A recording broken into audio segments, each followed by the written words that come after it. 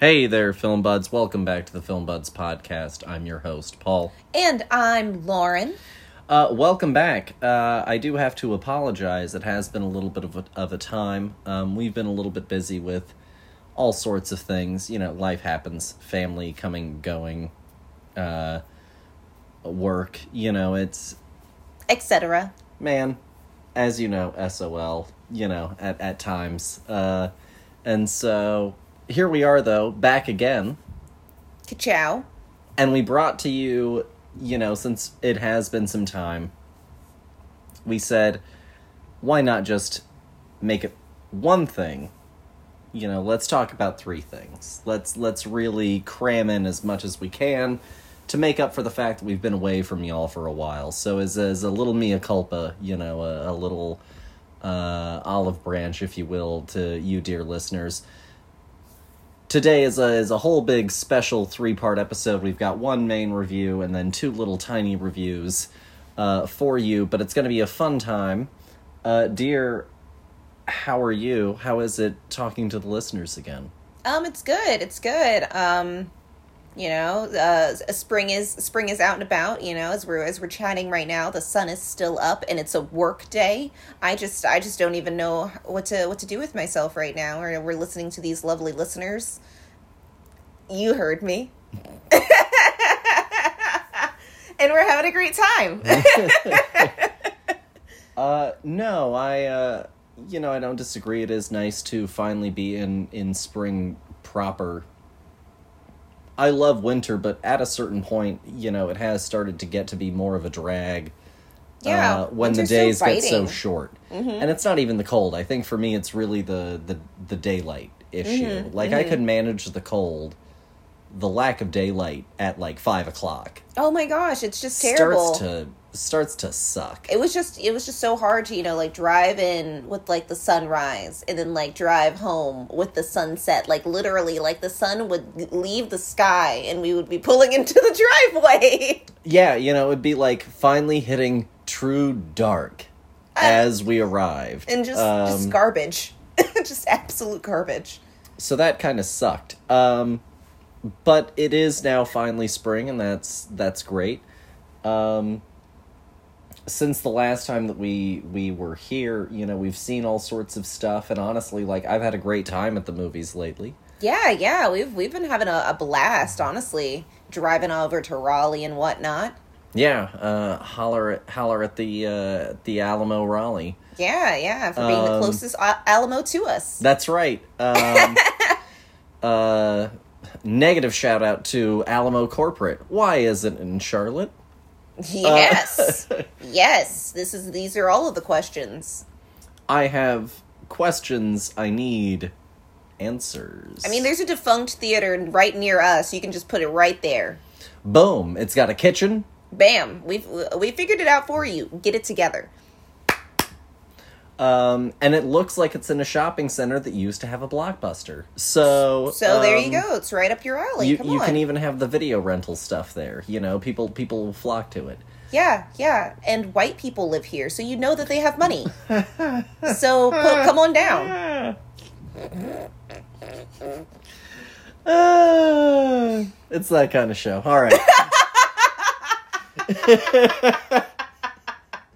I'm sorry. I apologize. But really, I don't care. So... Fantastic. But come no, on. I would really enjoy... the optics are good. Not having to go that far. Mm-hmm. So, or, you know, at least put one in Winston-Salem where there is literally a college of film. I mean, that makes a lot of sense as well. So, minimum... But we've got, like, one in the whole state of North Carolina. Presence. Virginia has 2. Up your presence, Alamo. Oh, yeah, and one of them is in Winchester. Winchester. Some rich guy invested big. That's what happened. Some really rich person lives in Winchester. Oh, yeah. And he went up there to Alamo and he said, hey. It's there, George Foreman.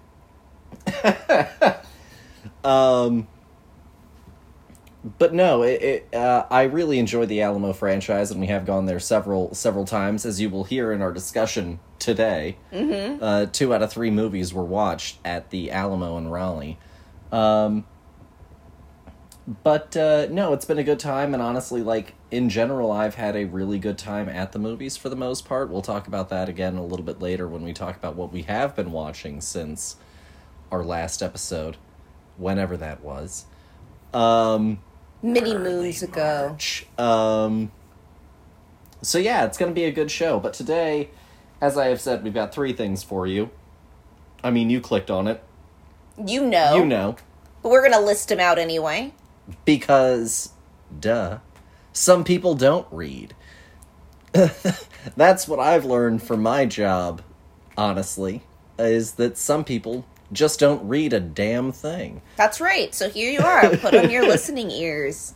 So, if you didn't read the title, this one's for you. We are going to be reviewing Ithaca. We are going to be reviewing Creed 3. And we are going to be reviewing John Wick Chapter 4. So it's going to be one main review on Ithaca, which was a really incredible opportunity thanks to a shout-out that came from the North Carolina Film Critics Association. And then we'll be doing 2 little micro-reviews of recent things in theaters that we've seen that we wanted to talk about, especially since we did Creed and Rocky earlier in the month. Yes. So, let's, I guess, go ahead and without any further ado, dive on into it. All right, let's do it. So, our first film is Ithaca, which is a really interesting film. It's a touring documentary. There are some films, a lot of independent films, not some films, pretty much every independent film, if it makes money, it makes its money touring. It does contests, it travels around, and, you know, that's the way that it does its whole shtick.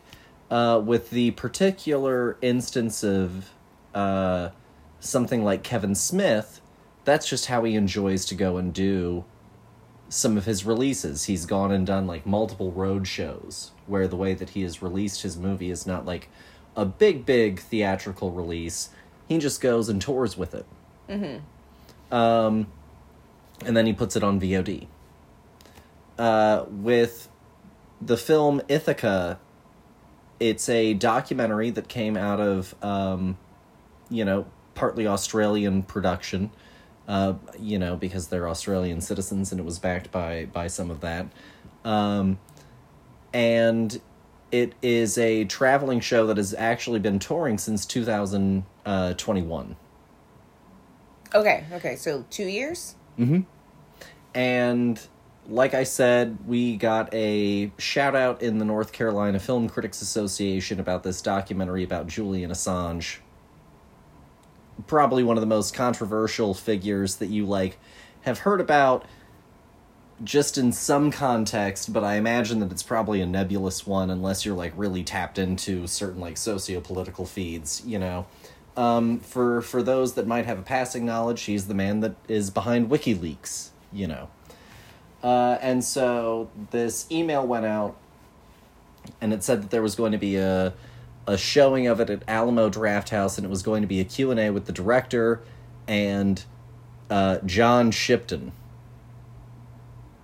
Julian Assange's father and brother. And I went, oh, like I was fascinated by that sort of opportunity. And I really hadn't heard about this documentary in any context until this email, and I said, well, I have to go. I mean, obviously. A documentary about one of the most politically divisive figures, of the modern landscape. His father and brother, the people that made this film, they're going to be there. I have to go.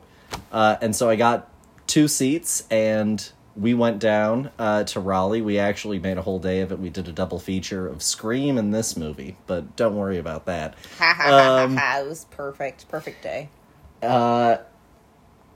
And the film, the premise of the film, officially is Julian Assange remains a remand prisoner at UK's maximum security Belmarsh prison as he appeals an extradition order to the U.S. where he could face 175 years in prison for his role in the release of classified U.S. diplomatic files.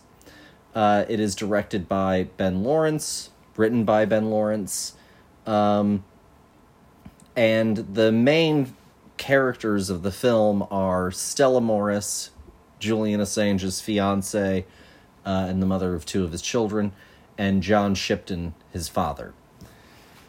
The film came out, like I said, technically in 2021, but it is a touring show, and so they go around and they do these Q&As that are also affiliated with, like, groups that raise awareness for Julian Assange's cause and that sort of thing.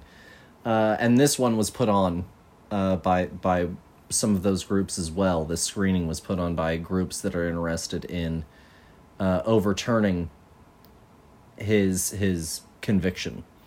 And so I guess with all that said, I'll turn it over to you. Dear, what did you think of Ithaca? I thought that this documentary was very interesting. Aside from the whole experience of, like, sitting next to, like, the one person on our row that was, like, this old man, which was a whole experience in itself. But no, I honestly, I walked into this film not knowing anything about it and walked away learning more. But have I looked up any more about Julian Assange since then? No, not even a little bit. So blindly going into history. Here we go. No, I really liked the documentary. I thought that it was really interesting. Following his dad was nuts. His dad has, like, a 5-year-old child, even though he's, like, 70. 76. He's 76, and it's, like, a whole point of the film is, like, his love for his daughter. And I just, it raised a lot of questions for me, mainly about this man's personal life. But then also we get to follow his, Julian's fiance, and she seems very interesting. She seems more normal than his father does. But, you know, you love who you love, and she ended up falling in love with this guy. I wish I knew more, really, I guess, about him. All right, let me ask before we continue further with the film. Okay, what, fantastic. in literally any context, was your previous understanding, if any, of Julian Assange? I had never heard of this person before in time-space continuum ever. This is talking Complete to you. blip. Talking to you about this film when you suggested us going to Raleigh to do this was the very first time that I was hearing about this person that everybody else in the house had a very strong reaction to. The moment that the name came up. Yeah, and me, who? You're over here like Harry Potter, where everyone is talking about either Voldemort or he who must not be named, and you're like, who is this man? No, literally, you know, I'm new in town. I'm new to these parts. What on earth are you talking about? And so, like, this whole thing about, you know, like this big scandal that happened, it just completely missed me, apparently, entirely. So I'm playing a lot of catch up. And first off, you know, I have to put this out here. This man's name is not a real person's name. Like, if I was writing this book, never would I ever, you know, expect this combination of name to happen. You know, it sounds like a brand in itself. Like cologne or something. I think that this is nuts, though, to get more on track of what this film is about. I think that it's nuts that this man is locked up for I guess what I'm gathering is that he created a website and people put things on that website, and now he's in trouble for the things that were put on the website, because he put his John Hancock on a motherfucker.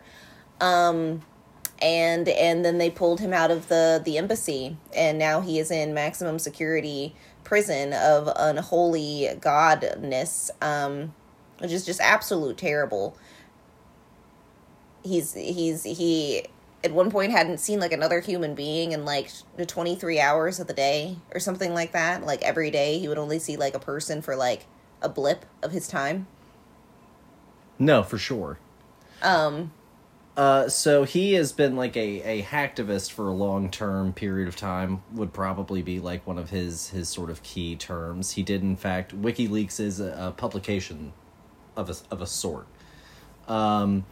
Yeah, it's a host for documents that have been brought out by whistleblowers. One of the big things that drew public attention was the release of documents by Chelsea Manning back in 2010 in relation to U.S. operations. And so, but Assange's history of sort of being seen as, you know, a rebellious figure go all the way back to the 90s. He has an old charge in Australia of hacking. And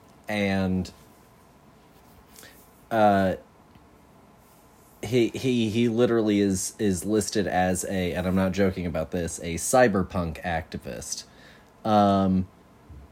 So, you know, this whole idea of privacy enhancing technology as a means of political change and that sort of thing. So he's a real So he's like Ant-Man. And that's why he's in jail. No. He is what's the best way to, I guess, put it? So he's not Robin Hooding here. He's not necessarily stealing from the rich and giving to the poor, but what he is doing is actively highlighting in pretty much every instance of what is on WikiLeaks, government misdeed. So he is the new Riddler. I would say it's more akin to a Watergate. No, I mean, those guys didn't go to jail, though. No, and that's why it's a big deal. Well, I mean, I gathered from the film that it's all about, you know, the freedom of speech and what our rights truly are. Okay, and then freedom of the press. That's what it is. Freedom of the press. So with some of that, let's sort of backtrack. And so you come into a film, you have no concept of who he is. Let's start with a simple question. How did you feel the documentary did at explaining who Assange is? Or did you feel that you had to come in with a prior knowledge? I felt like having a prior knowledge would have been helpful. Mm-hmm. I think that's who they're speaking to, is people who, you know, didn't apparently live under a rock when all of this was happening, and has some kind of connection to the context, even if it's just the name, without a face or deeds or anything. It's just the name itself, because gosh darn it, isn't it just so iconic? Mm-hmm.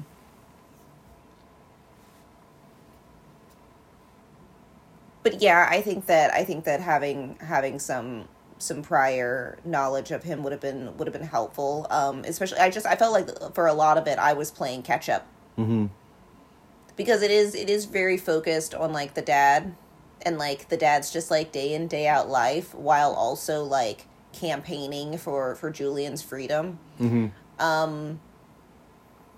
And so a lot of it, and then there's like the parts where it's like the interview, and the interview is talking about, you know, how far we are now, and like how are you feeling at this point in it, and like this, it gives like brief moments, I would say, of like history, but like we don't go really too far back, other than like explaining briefly who Julian is, where he's from, what he's known for, and like basically like how we got here, and like the nicest elevator pitch that you could ever get. You know, it was pretty much a paragraph long.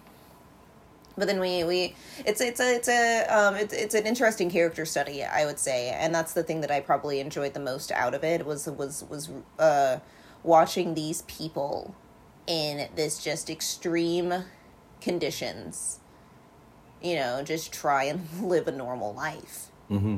You know, watching the dad who has all of these just, you know, we never see like who the mom of this child is. I just assume that he's the kind of like one of those people who've just had like multiple wives throughout the years, to the point where like he probably has, you know, as many children as Nick Cannon does. Who knows? Yeah.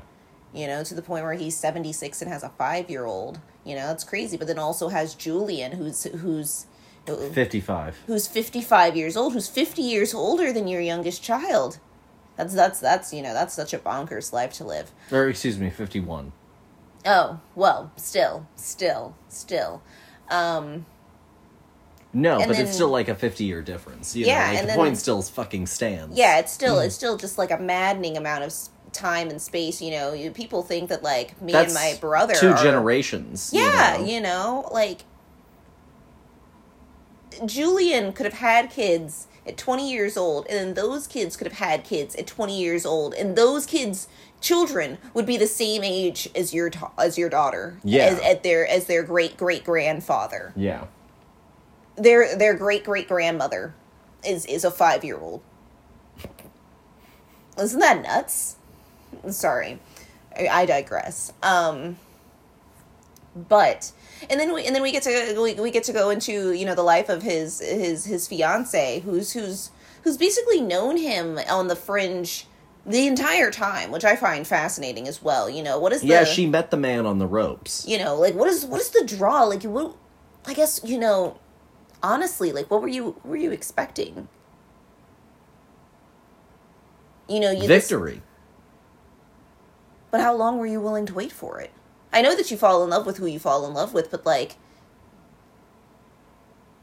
you've had 2 children with a man who you've never been able to live in the same house as, with who's basically been on house arrest. Yeah, he was not there at the birth. I can't imagine.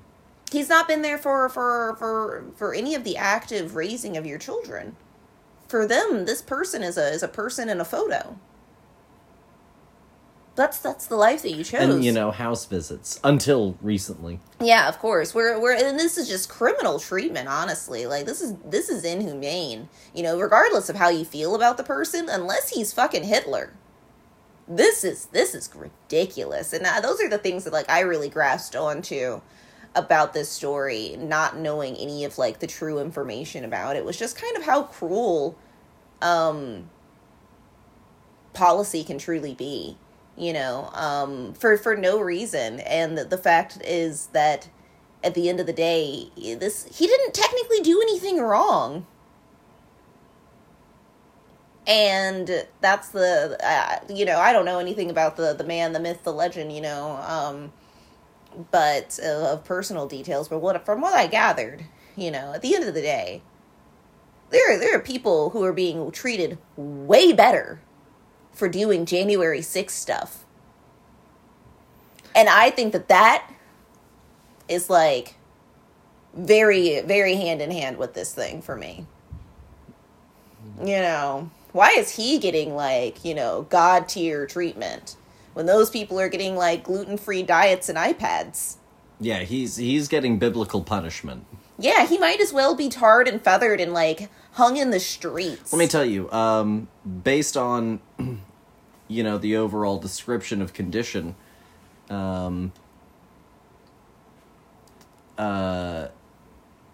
Kemper is currently and having some of those prisoners back in the day when they were like fresh killers had more general freedom in the penitentiary than this guy. Than where Julian Assange is currently. No, they're making it held. seem like he has like a superpower or something. Like if he's like a Professor Xavier or something, like he's gonna look at a laptop and he's gonna like hack it or something. Like what it's Juggernaut or Mystique in the mobile prison in X-Men 3, where they're like completely suspended by the body, constantly literally in motion. You know, they've locked him up better than we handled COVID.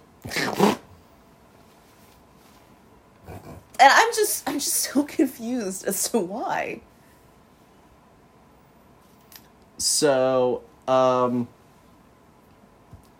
came into the movie with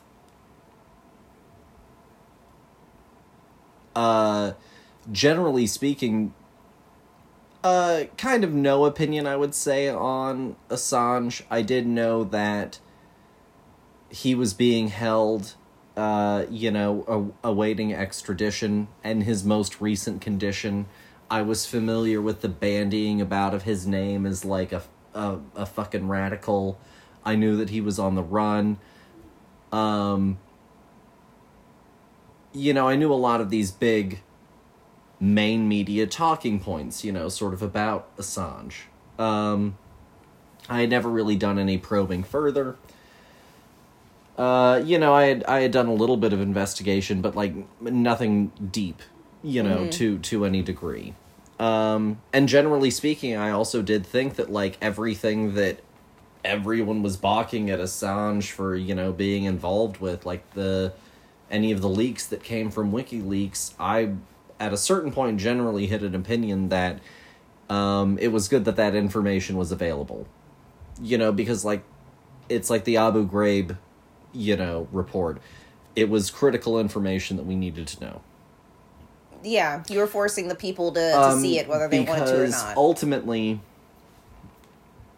one of the things that was a really pivotal tool about the thing that ended the Vietnam War was a direct lens on how gruesome and vicious and horrifying the Vietnam War was, from live footage, from, war photography. The lens on Vietnam was a raw one. Mm-hmm. And it's 100% one of the things that brought the Vietnam War to a screeching halt. Amongst many other things. Mm-hmm.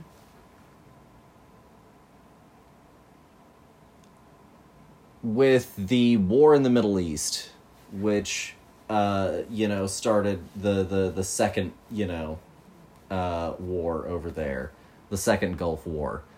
It was started under a false pretense, and it ended up escalating into this thing that became a really entrenched system that has included, multiple accounts of horrible atrocity. And so, in my opinion, since pretty much, I would make the argument, like, right after the early days of the war, we really stopped covering it, in a real brutal way. I remember, like, the early days of the war where you see, like, the nighttime footage of the shelling of Baghdad and that sort of thing. And pretty much all after that until we pull out of Afghanistan. And it's the horrifying side of, people fleeing the Taliban, dropping from the planes.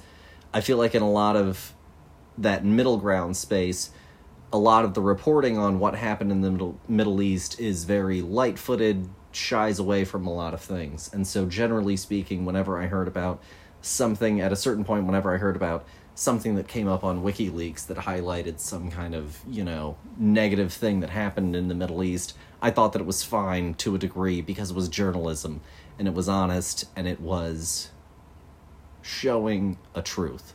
Mm-hmm. Julian Assange was just sort of like a player in the background for me. It was like Rupert Murdoch.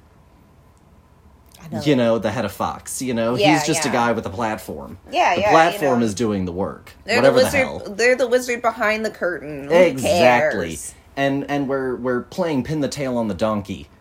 Literally. Whenever we talk about WikiLeaks, like we're just, Julian Assange is just it's the scapegoat sort of name. It's the quick hand. And so for me, coming into this documentary, that was generally a lot of my background on it. I agree with you that it's more of an interesting character study on his father and on his fiancée and the mother of his children than it is a documentary about him. Yeah, because, like, other than, like, his name being thrown around, like, we literally do not see him. And to your point, I don't think that we do a good job of grounding the narrative in a history that truly leads to this point. Mm-hmm. And I understand that they wanted to potentially avoid some of that and try and create a human picture. But when we do touch then on some of the political themes of the film, which are very relevant, the fact that he is the only person of everyone involved in the things that he is being charged for. He's the only one being involved. There are multiple other people that could be charged. They're only charging one person. And multiple people have come out and said that essentially this is a real punch in the gut to the Whistleblower Act, right? Because the Whistleblower Act protects the whistleblower. But if we suddenly punish the publisher,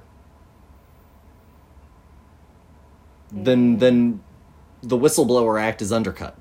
Well, yeah, because then I don't want to, why would I... I can't publish what the whistleblower says. I'm going to get fucked. Yeah, well, that's literally what's happening with abortion rights right now. But we're not going to go there. But it's literally like, what, as a whistleblower, why would I want to undermine somebody else in the pursuit of undermining? It feels like counterintuitive. It feels like you're literally like cutting off your notes to spite of your face. Exactly. Kind of deal. And so this is. And, the government, we can't stress enough, and they do highlight the fact that this charge came specifically under the Espionage Act of 1917. 1917, guys. So we're talking about World War I relevant stuff. Guys, we're still going by the old rules, like that far? To charge him with espionage, which is the thing that elevated what once was an extradition for a 5-year prison sentence, maybe more, to a 100-plus prison year sentence. They're going to bury him under the jail if he is extradited. And here's the thing. He is an even more embattled figure, because of, some of his background with the sexual misconduct allegations. But the problem is, now Julian Assange, because people have inflated him and conflated him with this issue, you've got a person who maybe is a bad person at times. I'll say this, he is a complicated figure. Mm-hmm. You have a complicated figure who has maybe done misdeed, who is now also wrapped up in this entire issue whereby he's almost the perfect scapegoat. Do you really want to let the morally ambiguous man off the hook? He's almost a perfect scapegoat for this kind of treatment, for this kind of punishment, for this kind of point-making. Because he isn't a martyr. He isn't a Martin Luther King. He isn't this sort of squeaky clean image that people have. People have a very shaped opinion of who he is, and so to a degree, he is this sort of person. And what I thought was really interesting about the movie is that they did choose to dance around a lot of that. And it did humanize him, but I'm not sure that it brought the importance and the power of some of the struggle to the situation. Well, I think that's really interesting as well, folding in all of the parts of who he is as a person. Let's say that, if he's not good, he's not bad, he's just neutral. If we're willing to say that, like, this person who is, like, just, like, an person, just, like, on the books, who has done a lot of good things and, like, a lot of bad things, just neutral. They balance out. Yeah. But we're willing to go, hand over fist to make a point here. But, like, people literally with guns went into our capital. Mm-hmm. And, like, I guess because somebody is on their side, they're not public enemy number one. But because nobody apparently is on Julian's side, like, this is the easiest thing to do. Mm-hmm. Which is just so perplexing to me. I really wish that people... Here's the thing. Even if I wished this documentary had given more context, even if I wished that this documentary had dug a little deeper, had gone certain other directions, here's what I will say ultimately at the end of the day. It is a really powerful portrayal of, to a degree, what it is like to live with, not, to a degree, exactly what it is like to live with an incarcerated person. Yeah, on maximum scale, And I think that it truly, if anything, it draws attention to Julian's underlying cause, for sure, which is truth, freedom of media, all of that. But to a certain degree, I almost think that this movie is a better documentary about injustice of the incarceral system. Yes. Oh my gosh. Yes. No, it drove me nuts hearing all of the absolute batshit things that were happening to him. And, like, his family just having to say it, like, over fucking toast. Mm-hmm. This was just a normal day for them, just being like, yeah, Julian they only got 30 minutes outside today. They've put him on suicide watch. Mm-hmm. It's just an average Monday for us here in England or wherever the hell they live. It's just, what do you mean? No, it's a real gut punch. And it reminds me of, there's a story of, and I can't remember the prisoner's name, but he was a man, he alleged his false conviction, all the way up until the end, and right around the time that he was potentially going to be, overturned, he died in prison. Like, just so cruel. And then we have some people, in with the silver spoons shoved down their goddamn throats, getting to walk out with fancy bracelets, at the bare minimum, but they could just pay their bail and be home free. And how does that make, them any better? There's nothing about the system that is about reform. No. There's nothing about the system. It is when it is truly, especially when it is truly weaponized to its fullest, it is a form of making a point. It's hell. And it's so that way other people look and go, I don't want that. I'm going to straighten up and fly right so that way I don't want to be that. Not to spoil the documentary, I don't know if you'll ever get the chance to see it. Like, I don't know if it'll ever get beyond the point of touring shows. If you get the chance to see it, please do see it. Yes. But the end of the documentary, or not the end of the documentary, but a part of the documentary, the UN officially convened on his condition at Belmarsh. Oh. Well, and it's the guy who talks about how he came into it skeptical. Mm-hmm. Of how Julian, this character that he had been shown. Yeah, this myth. And he talks about in the documentary how he had to set aside his notion of who Julian was and look at Julian's conditions. And the ultimate step away was that they were a civil rights violation. Yes. That they were criminal. Yes. And so a UN committee has convened and condemned the way that he is currently being treated. And so again, if this documentary is a great portrait of anything, I'm not sure it's some of the things that the man stands for, so much as it is a branding of how punitive the system can be. And really, how does this make us any different than the past that we love to tote so much? How does this make us any different than what happened during the Holocaust? What on earth makes this any different than the treatment of Japanese Americans? What? It doesn't. There's no justifying right for treating anybody like this. Solitary confinement is proven to cause active mental harm to the people subjected to it.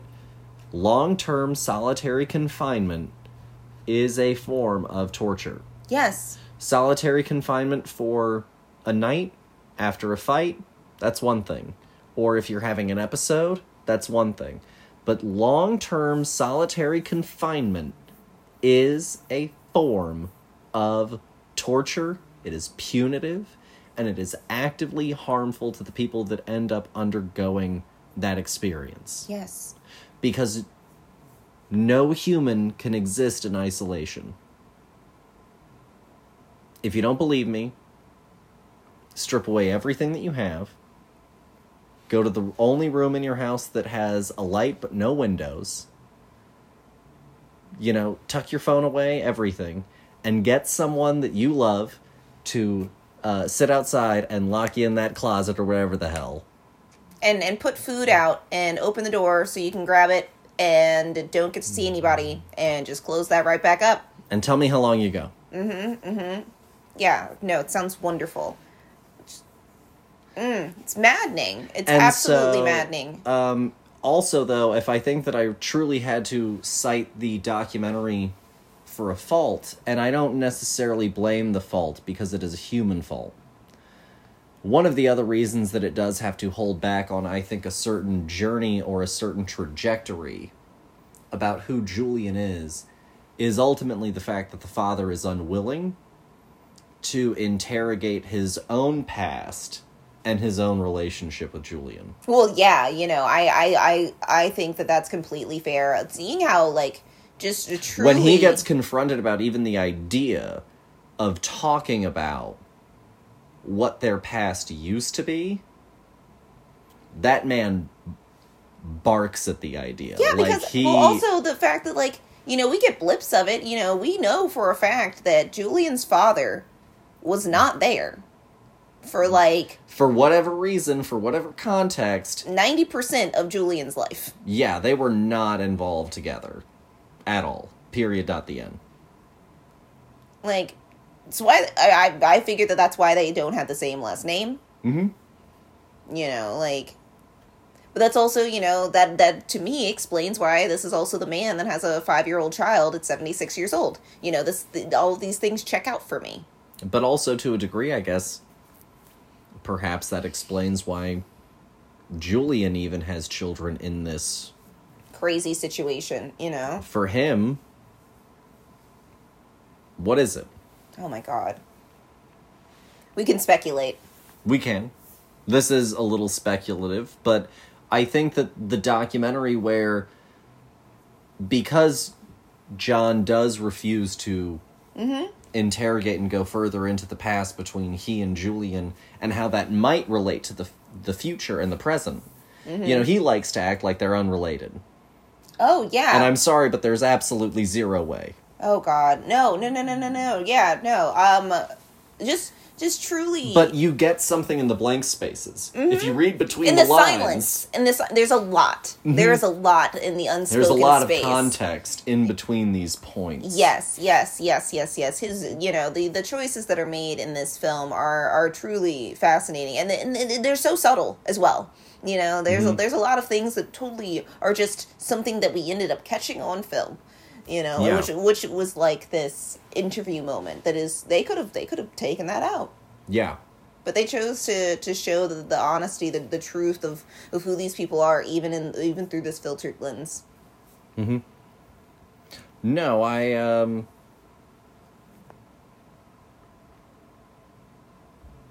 completely agree. So if you had to rate it out of 5, what would you give Ithaca? I'm gonna give Ithaca a 3.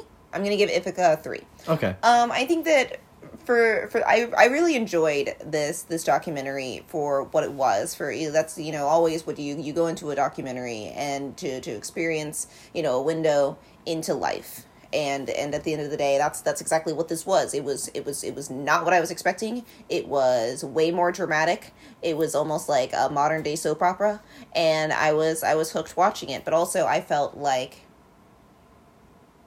it was missing for me, a lot of information that would have helped ground me in the feeling, the emotional, impact of what was going on for these people. Mm-hmm.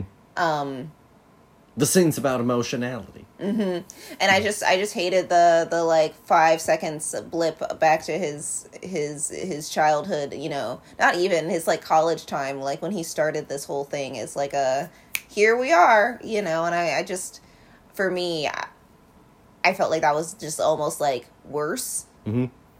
You might as well have just not told me anything. Yeah, I think that I'm gonna give Ithaca a 3. I think that's fair. I'm going to give it, I'm going to give it a 3.5. Okay.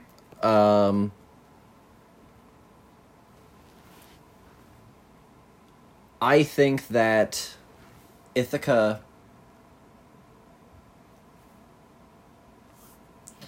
is primarily setting out to do what I think it does best, which is highlight how inhumane his treatment is, how ridiculous the espionage charge. Actually, no, I'm going to pull back on that part.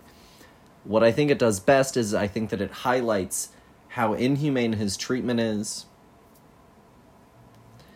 how there is definitely greater abuses at play. Mm-hmm. And I think that it does, again, create a very real portrayal of, like I said, the punitive nature of the justice system at its worst. Yes. And that's like not the thesis statement of the film. Where I think that it gets muddy is in truly overall landing some of the threat to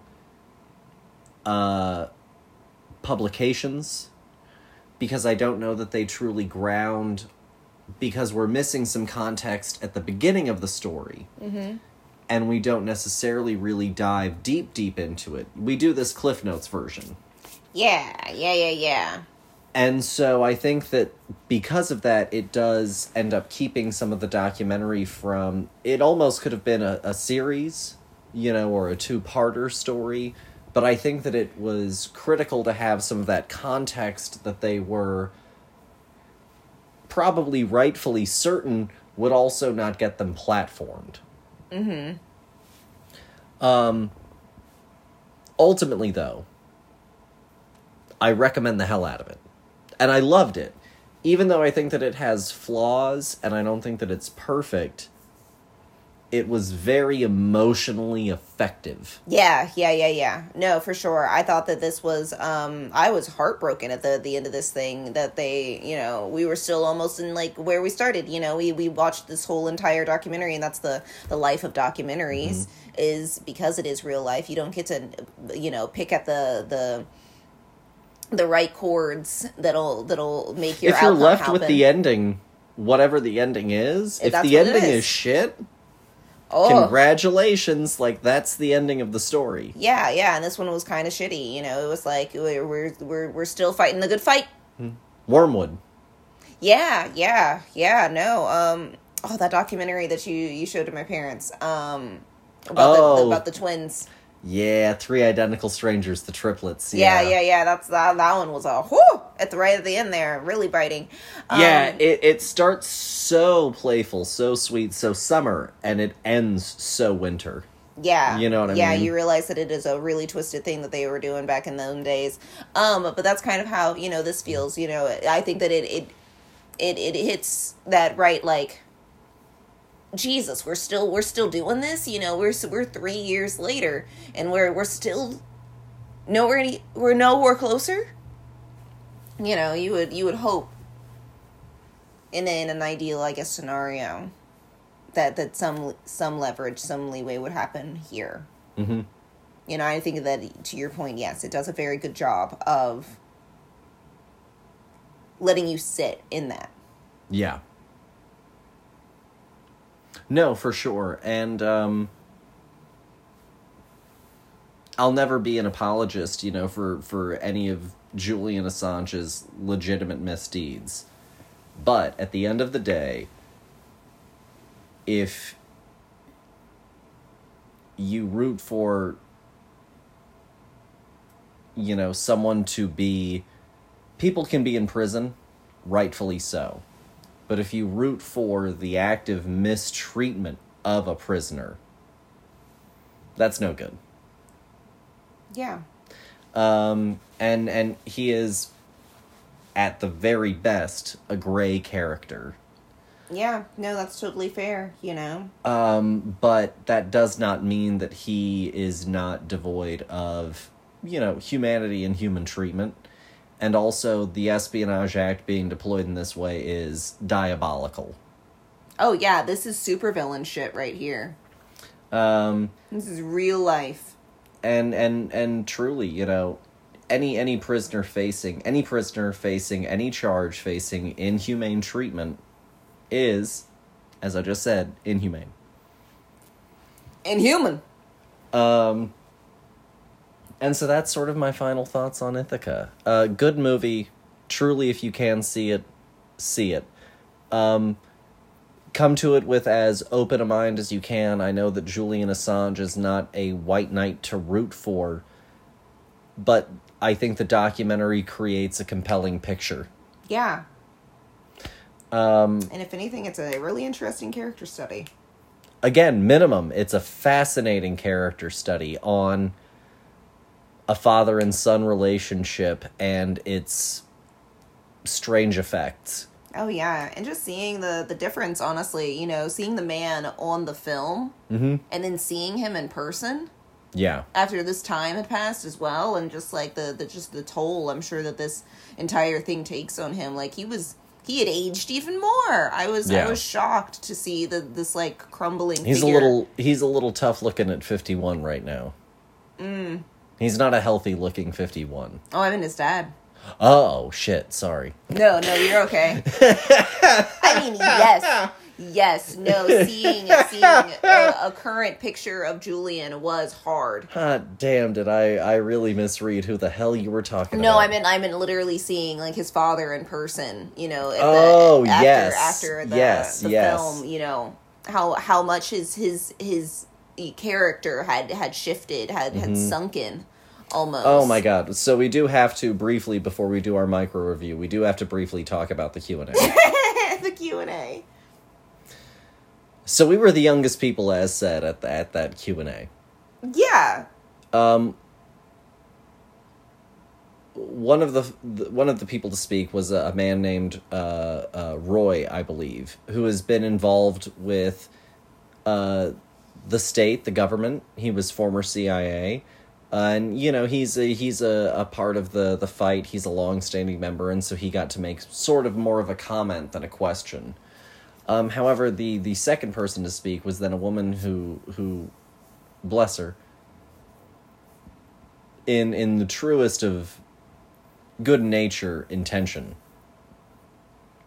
asked these people to sing a song for Julian.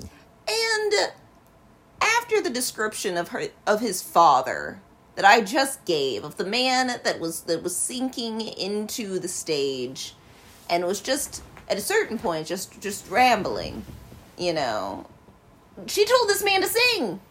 Yeah. It was fantastic. It was a wonderfully awkward moment to experience in person.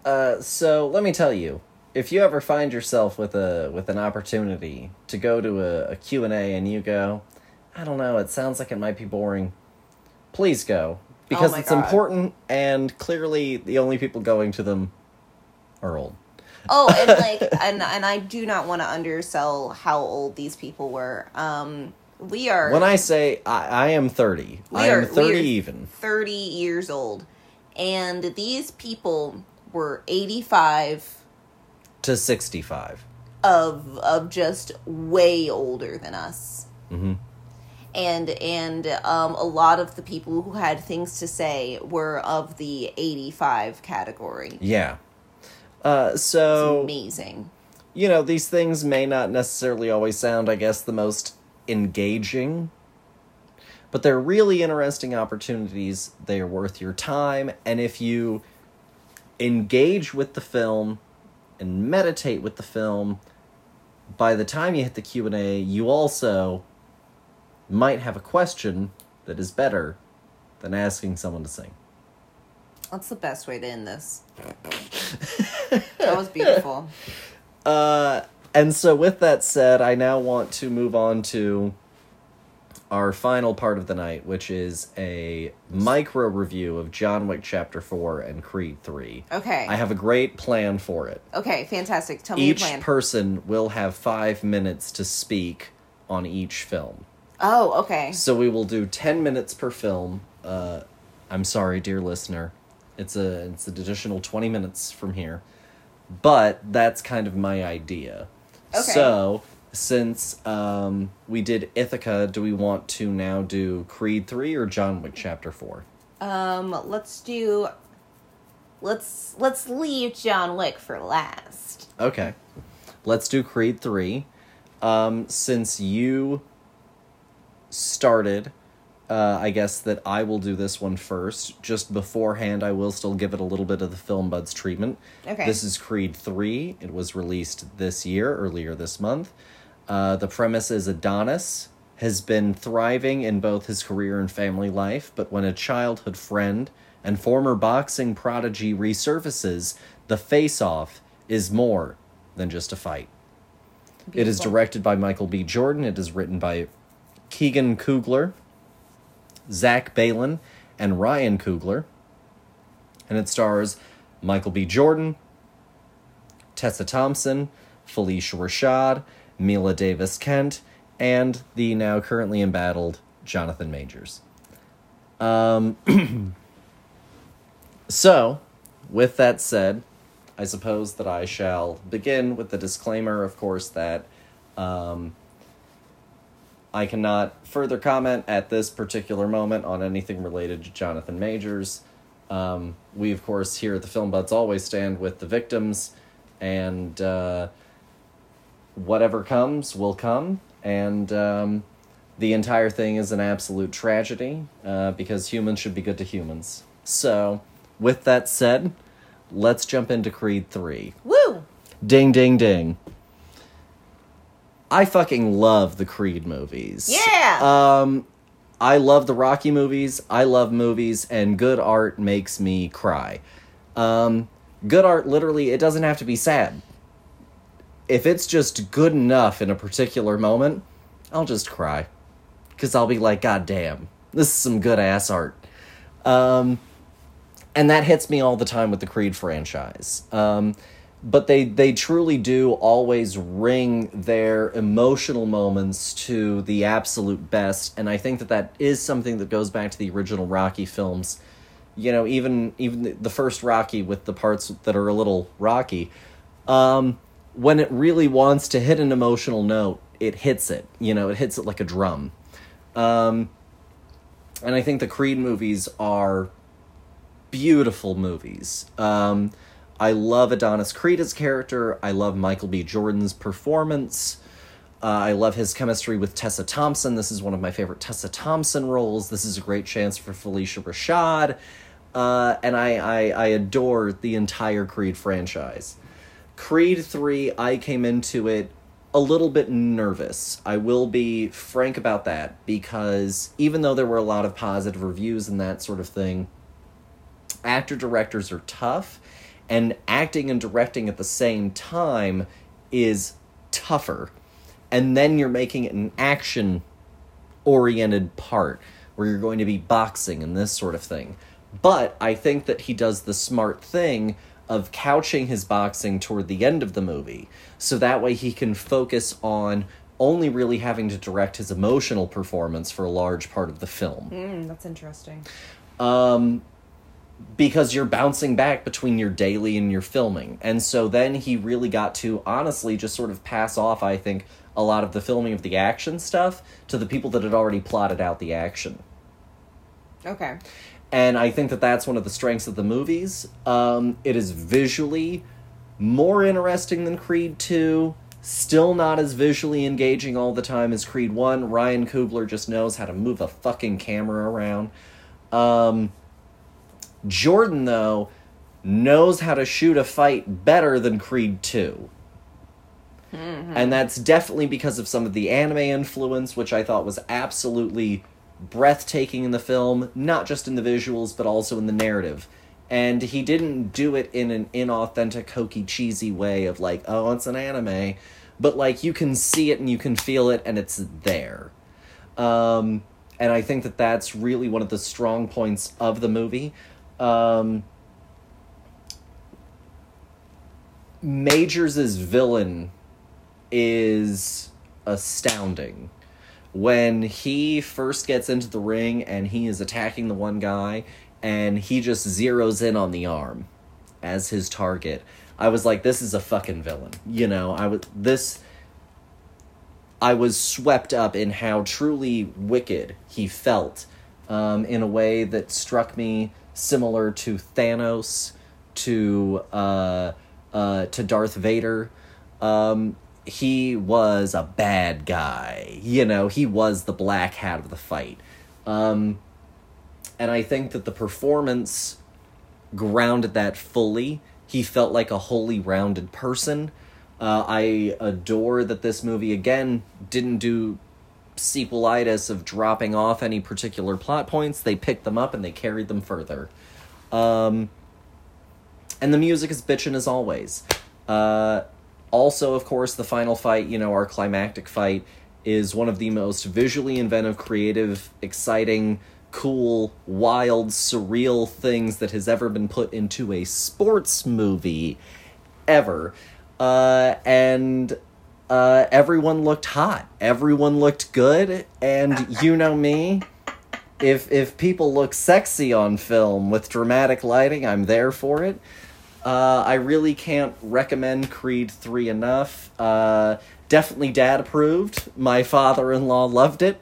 My father-in-law walked out with a smile on his face and going, that was a good movie. And so for him, it was perfect. That was a great film. Top 10. And so it's father approved.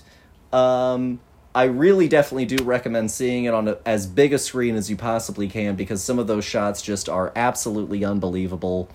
And it brought me to tears multiple times, and that is my time. Woo! 1 second to spare. All right. You do not have to take the full 5 minutes if you do not want to. Okay. But it is a 5-minute window. We'll see where the wind takes me. All right. And we shall reset the time. And now, dear, your thoughts on Creed 3. I really enjoyed this movie a lot. I think that for me, Creed 1 is probably still my favorite.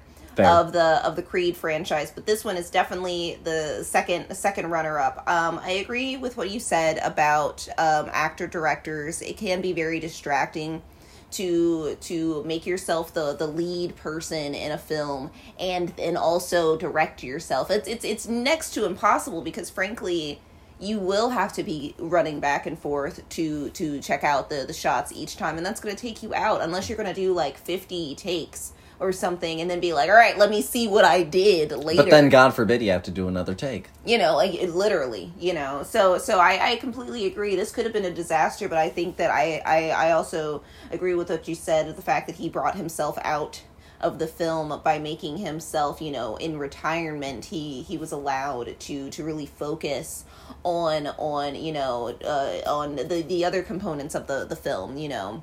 The idea of creating a legacy of his own as well, you know, with this new fighter, and then the bringing up of the past, you know, this trudging up of this unhealed wound that and this, I think that this franchise really does a great job at looking at male trauma. And maybe that's controversy, I don't know. But I think that this film does a lot of interesting things when it comes to, because our main characters are always men. And so, you know, we have to have our act breaks in the certain form of that we have come accustomed to with watching films. And I think that, You know, we still have to have our act breakup and whatnot, and our drama that's ensued in there. And I think that when we focus it not on a female perspective, we have to change what is the things that become dramatic.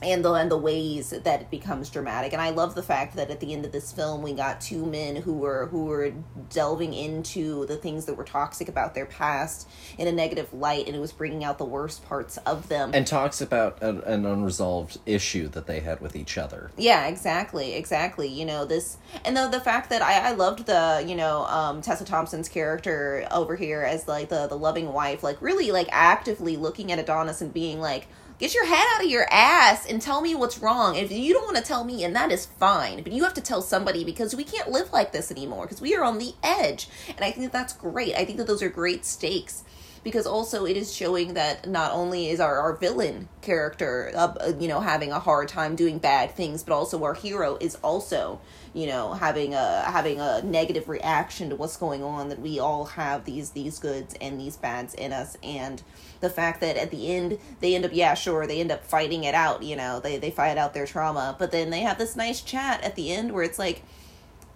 something that you don't get to see on film very often from male characters is a willingness to have a heart as well in there, especially when it comes to the portrayals that we have of black men.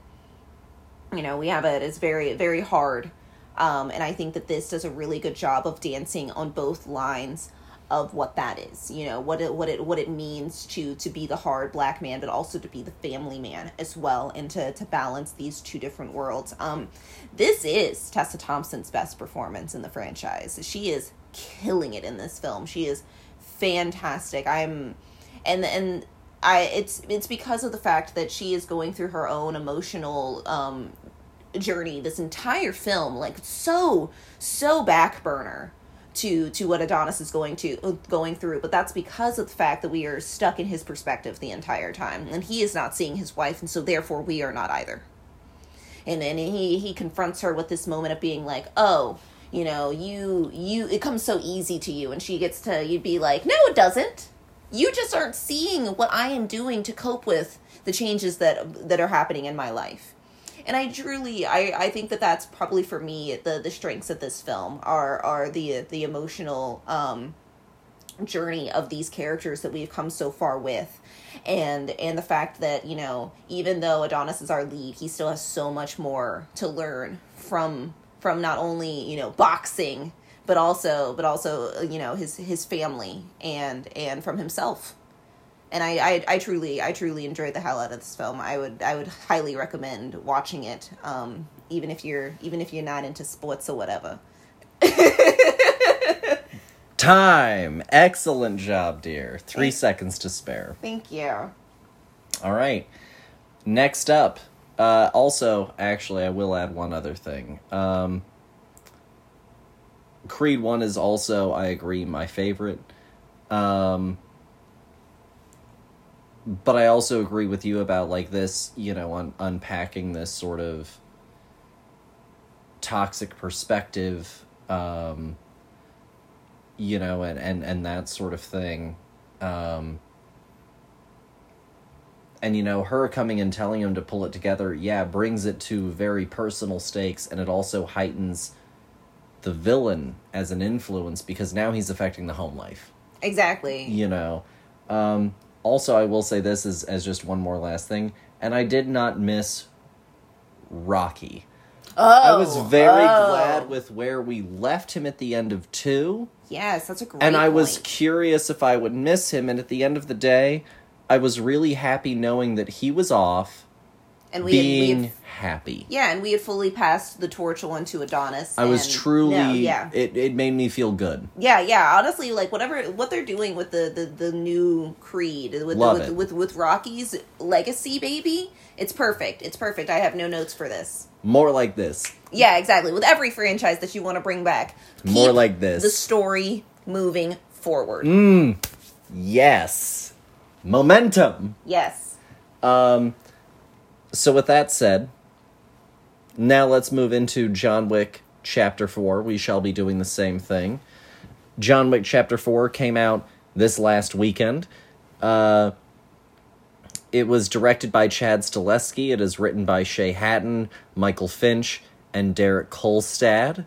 The premise is John Wick uncovers a path to defeating the High Table. But before he can earn his freedom, Wick must face off against a new enemy with powerful alliances across the globe and forces that turn old friends into foes. And it stars Keanu Reeves, Lawrence Fishburne, Clancy Brown, Ian McShane, Marco Zaror, Bill Skarsgård, Donnie Yen, Hiroyuki Sanada, Rina Sawayama, Shamir Anderson, and the late, the great, the one, the only, Lance Reddick. And with that said, dear, it's now your 5 minutes. Okay. A la cuisine! Fantastic. Woo! What to say about John Wick 4? I walked into this film really excited. I was like, oh yeah, we're gonna go and do it all again, and it's gonna be great. And I walked out of this film going, wow, we did it all again, and it was pretty mid. I feel the exactly opposite about this film that I felt about Creed 3. I felt like Creed 3 had a lot of, like, great emotional impact. I felt like this movie had literally none. I felt like, you know, where Creed was like, you know, oh, we're gonna leave the action for these pivotal points. This movie was gangbangers. It was literally, like, just constant, just throwing it at me at the point where my eyes were physically tired of watching people die, and I just wanted a break for a second that was something more than watching a character come onto screen for 5 minutes, talk about some rule, and then leave and never come back again. And then we did that so many times over, where I was like, oh, this is an interesting character plot. Oh, there they go. Oh, look at this over here. It was like going through a video game where I was the protagonist that doesn't speak. And I had levels. And once those levels were done, they were done. And that was it. And it made, you know, the point where we get to, you know, at the end of this film with John just mean absolutely nothing. Because I couldn't follow the journey. Because instead of having, you know, active people talking about what's going on in this weird, complicated world that they've built, you know, they just forced me to go, you should have did your homework and written down all of the rules of the Watchmen crew, or whatever the hell they're called, you know, and come into this ready for Keanu to grunt and shoot people like a good action hero do. And we like tried talking to your parents about it, and like for me, I just don't get it. I don't get the appeal, you know? Like, I felt like there was so much breath between actual scenes. Like, you could have gone to the bathroom, you know, gotten popcorn, gotten another beer, and come back, and that action scene would have still not ended. So I guess, you know, this is another dad-approved film. Of a different caliber, though. You know, this is all of the action, none of the drama. We even bring back his wife as like a very throwaway, like, I want to be a good husband. We don't even have new flashbacks. We are still, you know, just wash and repeat on the same flashbacks of that chick from Blue Bloods who did that flashback like 10 years ago, or whenever the first John Wick film was, and never had to come back again. They have no chemistry, they never have, and they keep playing this action hero violin, you know? Like, this is like, you know, in Westworld, where they all have cornerstones. They've got their thing that they fight for, the thing that drives their entire life. That's his wife. She's not real. She's just an implanted memory. We've seen the footage, you know, ad nauseum. And just, I felt like this was the worst of them.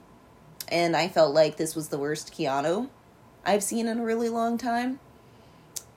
But boy, howdy did it have some killing in it. It had some great kills in it. It had so many great kills in it, I can't even give you a specific one at this moment. If that's all you have, that's Oh fine. yeah. Oh yeah. No, I'm good. I think Okay. I've railed it enough. Okay. All right.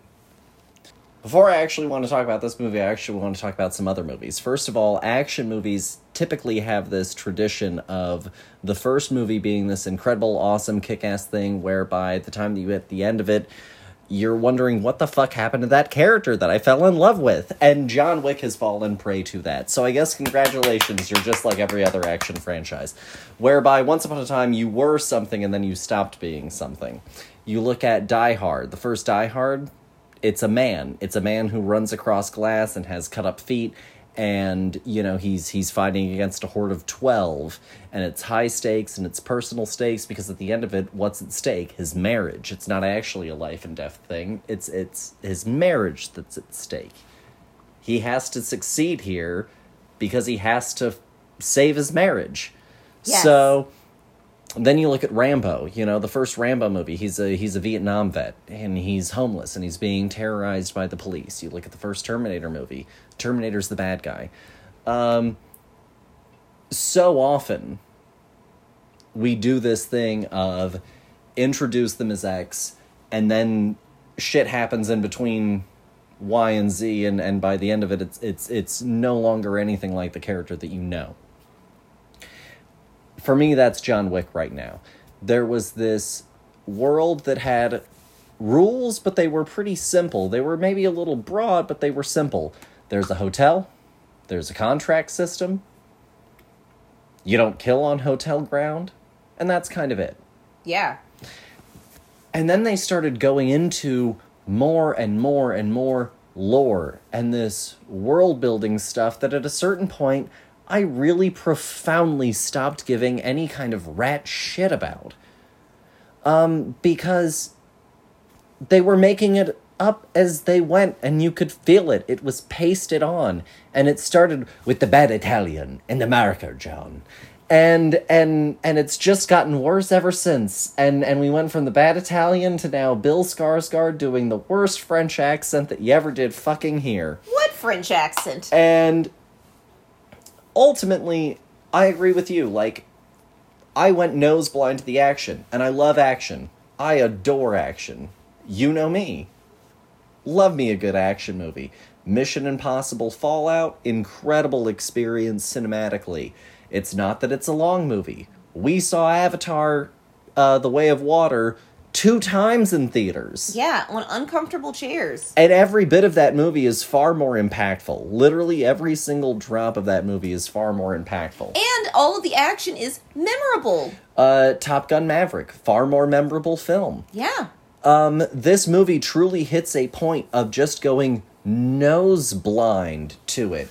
We go in the final climactic moment from a street fight to a building fight to a street chase to the Arc de Triomphe circus to stairs to falling downstairs to fighting back upstairs. And literally I hit a point where I knew that we were hitting the end of the film. And when I realized that we had the staircase to go to get to the end of the movie, I was like, God damn it, we've got another action sequence. And I was furious that we had more action before the final fight. One of the reasons that samurai movies are really good is they don't fuck about. Yeah, no, you slice somebody, they're dead. We move on. And we have scenes between them. Mm-hmm. And this movie has, my mom did the math, a death a minute. For 2 hours, 45 minutes. That's how much fucking action happens in this movie. And I love action, but you can drown in it. And if you want a great example of a revenge story that plays out better than this shit, look at fucking Kill Bill. Yes. Where we set up the stakes if it's a simple revenge movie, and then at the end of it, we reveal that her revenge plot is entirely different now. And the problem is, John's revenge plot got fucking lost. John is no longer a character anymore in any meaningful way. And so when we hit the end of this movie, what happens to John doesn't matter anymore, because who is he anymore? To your point, they talk about Helen. Fuck her. Literally. She doesn't matter. Them trying to tack on that any of this shit is about his wife anymore is honestly fucking laughable. John likes killing, and if that's the point of the movie, I'm not sure if they missed it, or if I missed it, or what the fuck happened. Woo! 1 second to spare. I just want to add really quick. Sure. You mentioned, like, after we watched this film that it reminded you of playing video games in the sense of, like, the slog of trying to, like, get through hordes on hordes of enemies. And that's exactly what this was. They were faceless, nameless hordes of enemies. And not in a good way. No, not in a good way. Because the good way version of that is watching the let's put some bang on it fucking whalers get fucked. Yeah, because they had faces and we had emotional responses to they were their deaths. Bad dudes. Exactly. We knew who we were rooting for. This was just like, this was John versus a bunch of people in black suits. Yeah, this sucked.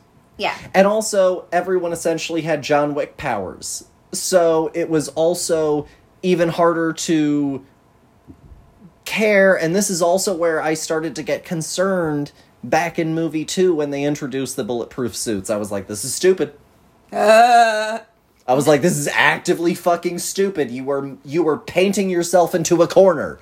That was the first thought that ran through my head was, congratulations, you have painted yourself into a fucking corner. Nope, and they did it. And they walked right on in and they sat right down.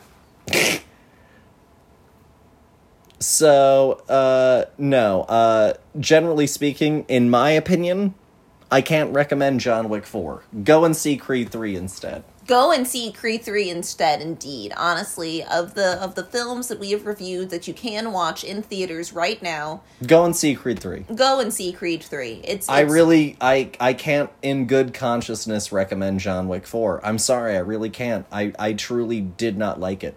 Yeah, no, I've got opinions. It's bad.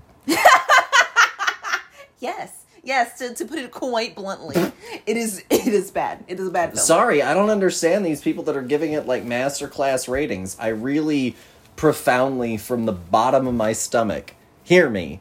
I mean, do not fucking get it. No, they really enjoyed watching Lawrence Fishburne run through the sewers, being like, doing his best fucking audition for Shakespeare. Christ, I wish I could turn off my brain like that. You know, they said, God, look at him act. Keanu Reeves said 380 words. It's about 40 grand a word. You know what? Actually, go and watch that fucking movie. No, stop it. And then go and tell me if it was worth 40 grand a word from Keanu. No, I said that he was a grunting protagonist.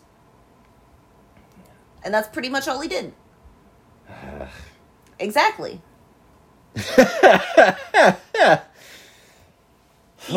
He's basically just become Clint Eastwood. And I love Keanu, and he needs to, much like Tom Cruise, once he's finally done with action movies, they both need to go and do, like, actual character work again. Yeah, both of you need to do Wes Anderson. Do something fucking weird. Go forth. Vanish, my child.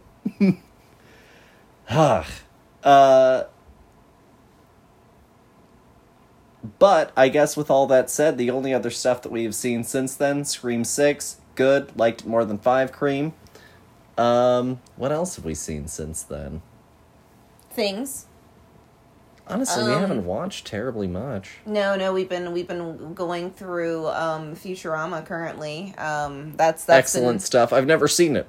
Yeah, no, this is a person who's watched it thousands of times with a person who's watching it for the first time. This is fun. This is a fun reversal for us. Yeah, we've never really done something like this, something that you're, like, hyper familiar with, something that I have nothing to grab onto. No, it's great. Dude, I'm fighting quoting this thing so hard so that way I can give you, like, an authentic experience. I appreciate it. I truly do. You know, but you know me. Like, I'll sing a whole musical song. It don't matter. Beyond that, I don't have really anything else that I have to say to y'all. Fuck Funko. Oh my god. Yeah. Stop buying Mondo. Aw. Yeah. Welcome to Vice Press. Yeah. Go and find other places as well. Go and find individual artists. Commission work. Do insane shit. But at the end of the day, fuck Funko. Don't buy a pop. And unfortunately, don't buy another Mondo product. You know why? Because they decided that film shit doesn't matter. So... Are you going to actually explain to the people what happened, or are you just going to tell them that? They laid off, like, half the staff and destroyed $36 million worth of hard merchandise. There we go, people. There we go. Including 2 of the co-founders of Mondo. Yeah. So there you have it. And that's all that I have for y'all. Fantastic. Dear, what about you? I'm really enjoying watching Futurama. That's what I've got for the people. Have a good one. Enjoy the spring through all the allergies if you can muster it. And we'll see you next time here on the Film Buds. Ka-chow. Bye.